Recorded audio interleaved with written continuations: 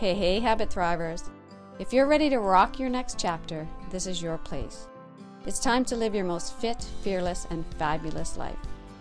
I believe that our daily habits and routines set the foundation for achieving our dream lives and help us find more passion and clarity with less doubt and uncertainty. So let's get cozy. Grab your planner and your favorite beverage and come along with me on this journey of reclaiming your passions and finding new ones along the way.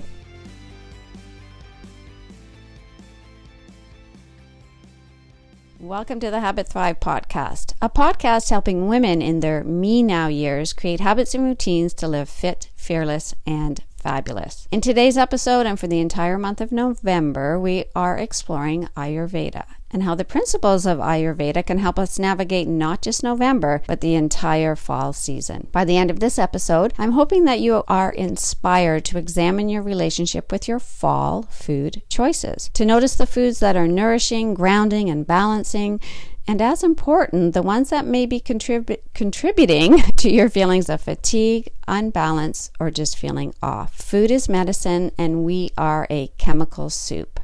There is no other month of the year or season of the year that I feel this chemical soup more. So our serotonin, our feel-good chemical, our melatonin, our sleep inducer, our dopamine, which I love to call my joy jolter, and many, many others, all affected by light.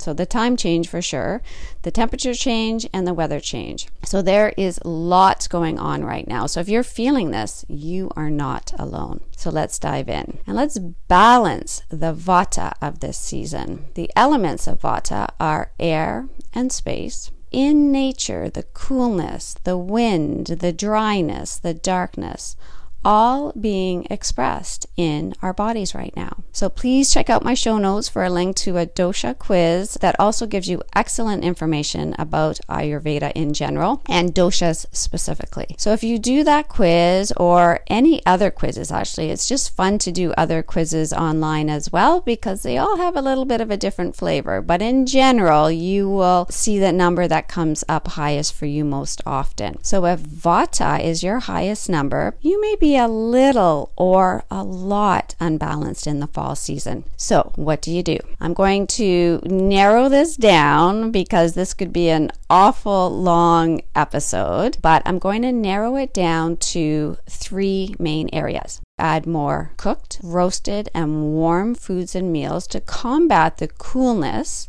of the season and to ground. Add more creamy and oily, again to combat dryness. And third, sweet, which is a taste out of the 6 Ayurvedic tastes of sweet, salty, sour, pungent, bitter, and astringent. Sweet is more balancing, and in the fall, yay. I'm also going to add, not necessarily as a 4th, but grounding spices that can be added to all of these, to the top 3, to what you're cooking and roasting, also what you're adding that is making the texture creamy and oily. All of that comes together. And I just like to sprinkle these top 3 with some grounding spices. So we are going to get specific about this though. To make room for what you're adding into your diet in the fall season, it's also helpful to know what to eat less of. So I'm going to bring that into the discussion as well. So let's start with breakfast or your first meal or beverage of the day, because there's been lots of shifting. And I think actually COVID's been part of this a little bit as well, being at home more perhaps, and just everything's shifting a little bit. So you may have, let's say, 2 meals of the day as opposed to the breakfast, lunch, dinner description. So however this works for you, just feed it in to your schedule, your system right now. But I'm going to start with the first thing that we put in our body in the morning, and hopefully it is water. It may not be. That might be something that you are still working on, and I'll tell you, water has been a work in progress for me for many years, and I still have to be vigilant about it. I am still writing it in my planner. That's how much, how important I think water is, but how much still it is a little bit, not a little bit. It is a struggle for me because it's not natural that I crave water. So in the morning, if you normally have a cool glass of water, just simply change it up to a hot glass of water even with lemon. So you have the warming of the lemon and you have the temperature of the water, whether it's warm or hot, but just moving from room temperature or cool water to warm. And just notice, because even I would say across the board, not just Ayurveda, but the suggestions from doctors of naturopathic medicine and people in the health field will recommend starting with water. And lemon is highly recommended, but there are some, let's say, caveats around that. That first of all, just the least amount of lemon that you need to notice a difference and to enjoy it. And another suggestion is to have your water and lemon actually with a straw. So if you have any concerns around your teeth as well. So I always like to mention that when I talk about lemon and water starting off your day. So during the rest of the day, in terms of water, I'm going to say, you can perhaps switch up your normal water intake to warm herbal teas, hot herbal teas. And just notice, you may actually end up increasing your water because you have a habit of finishing a certain amount and you have it in a water bottle or in a jug. So if you add a little bit of extra water through warm herbal teas, that's a benefit. If you are literally keeping track of your water and you're going to take some water out and you're going to make it into a tea, then that is fantastic as well. The only thing I'm suggesting is that you're playing with the temperature to notice how that affects you, especially if you get that transition right now where you have that bone chilling feeling and your shoulders are up at your ears and you can't get warm. And that tends to be more so sometimes in the fall than it is in the winter as we're getting used to the temperature drop. So you can put in these other principles of Ayurveda when you have your herbal teas. So you can add cinnamon, you can add honey for sweetness, you can add ginger for the heat. You can have simply a honey, ginger, cinnamon tea and just notice. Notice how that feels at different times of the day, at 1 o'clock or at 11 o'clock or later in the day. Also noticing into the evening, again, very specific with teas and water, how it fits into your sleep. So it's all an exploration. But herbal teas or just teas are an amazing way to add the warmth, to add the grounding, to add the sweetness.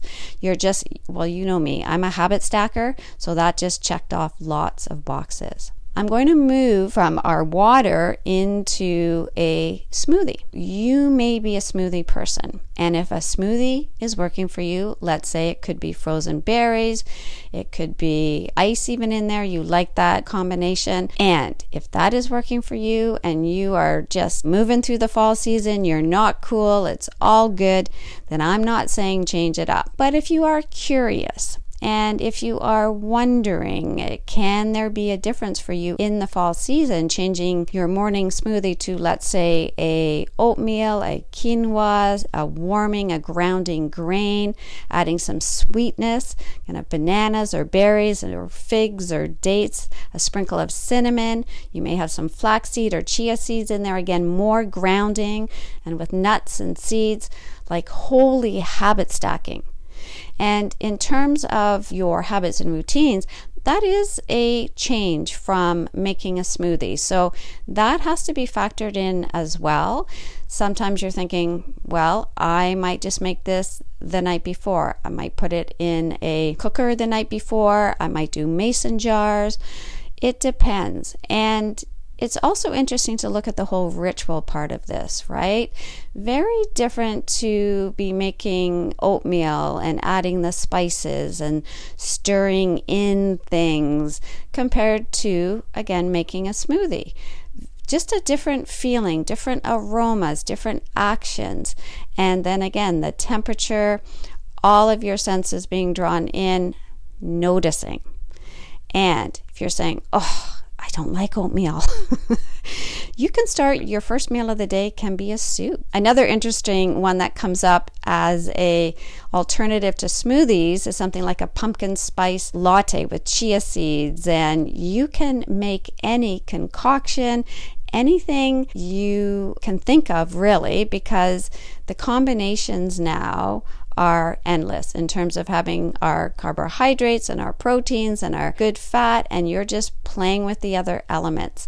And yes, it does take some time. So if you're heading out the door to go to work, I'm saying play with this on the weekend. Play with this on a Saturday morning or a Sunday morning, just thinking, okay, I'm going to change this up a little bit and I'm going to notice. And then as you play with it, then it perhaps will be easily integrated into your day. So again, that first meal of the day can be a soup. It can be a full, hearty bean, chickpea soup. It could be a roasted squash soup. But think again, warmth, think sweetness, think oily, creamy, all of that, and notice how you feel. And that moves us into lunch, again, that we are contemplating switching from, let's say, a cold raw salad. I'm going to again come back to the fact, though, if that salad is working for you, if you make that salad ahead of time, if you make that salad 2 or 3 days ahead of time, then don't change what's working for you. Now, if you simply want to add a warming soup, that's fantastic. Very often I'm not about totally changing up things because, again, it's not just about the ingredients and the principles, but it's about our routines. And if it's hard for us to do, then we're not going to do it. So what is the easiest change or easiest addition or the easiest thing to let go of that you might notice a difference? So you might just add a soup to your salad.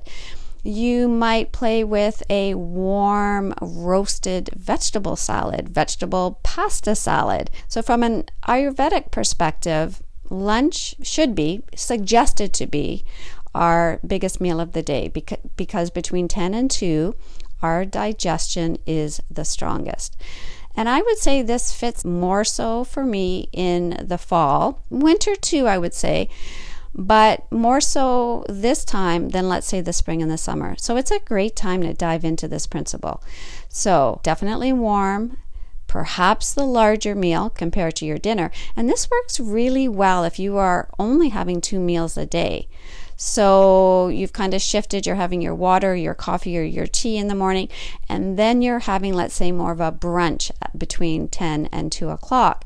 Then that meal can be quite substantial. It can be warm, it can be nourishing, can be grounding. You can have it in your crock pot again in the morning. The soup can stay on your stove. You've got that aroma through your house. When you come in at dinner, perhaps, and you're coming in and let's say you're having soup at dinner and perhaps roasted vegetables or your roasted vegetable soup at dinner, you've got that aroma through your house for the day. You've got your meals planned, and so that feels very grounding and balancing compared to, oh my gosh, what am I going to have for lunch? What am I going to have for dinner? And so I am suggesting from a habit and routine perspective to back it up to the weekend if you can.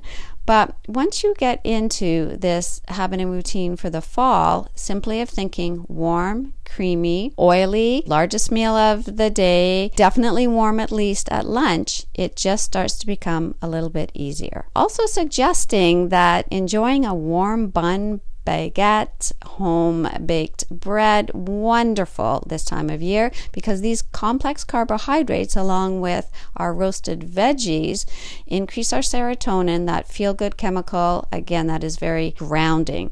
So that whole experience, that whole ritual of enjoying your chili with a baguette and adding in the chili, adding in the cumin. Sometimes I'm adding in cinnamon because I've overdone it with the chili powder. So you're noticing again how this all comes together. The grounding spices, the rituals, the aromas, the warmth. Now, what we haven't mentioned quite yet is ghee. Perfect timing as I'm talking about a wonderful baguette or whole grain bread, adding some ghee. So ghee is butter melted down to where the milk solids are removed. Now I've had the question before and I've researched the goodness out of this in terms of, is ghee healthier than butter? And I'm going to say probably not. And I might get some kickback on that. But it's just so close in terms of the nutritional profile. So I'm not going to say here to eat ghee or to make ghee because it's healthier. But what I am going to say is that, yes, if you're wanting to remove those milk solids in terms of your own intolerances, that you can talk to your nutritionist about that as well, to just see, you can experiment with that yourself to see if you are able to have just a little bit of ghee in terms of your dairy intolerance or sensitivity. So you just explore again. Now, for ghee for me though, is it adds the sweetness, the oily part of it. It has a longer shelf life. It can stay on my counter. It has a higher smoke point. So for my roasted vegetables, there's a ritual of ghee bubbling on my stove as I remove the top layer, and then it gets lighter and clearer, and it has that nutty, wonderful taste. So it tastes better. It really, again, checks those boxes in the fall season of grounding, balancing, all of that. So that's why I love ghee, and I love to make it. Now you can purchase ghee, Ghee, but I think it's just part of the entire ritual of adding it. So, and you don't need as much either as butter. So just a little bit of ghee goes a long way.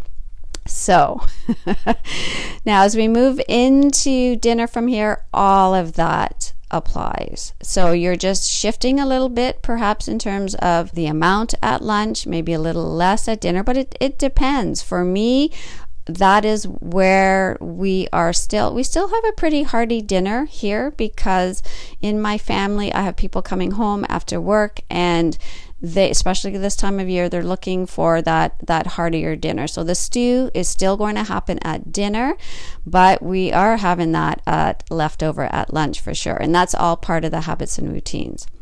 So noticing, again, as you move into the evening, especially in the fall season, so spicy foods are going to impact you, or some of you more, where it's going to be more difficult to sleep if you have those spicy foods. So you're checking in with all of that.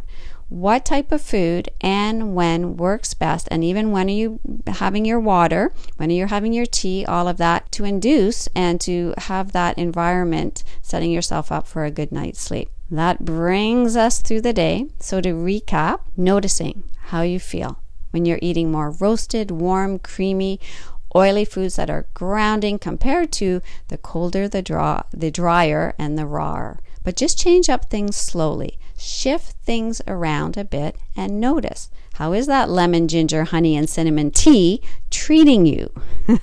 How are you feeling as you move out into the day or come back into your house, right? And know that you're going to have that tea or that soup is on the stove. Add in some gratitude for the change in the season and all the rituals that are part of it. Find the grounding and the stability and the gratitude in your breath, in the sitting down to enjoy your meals. And often I just say, again, explore.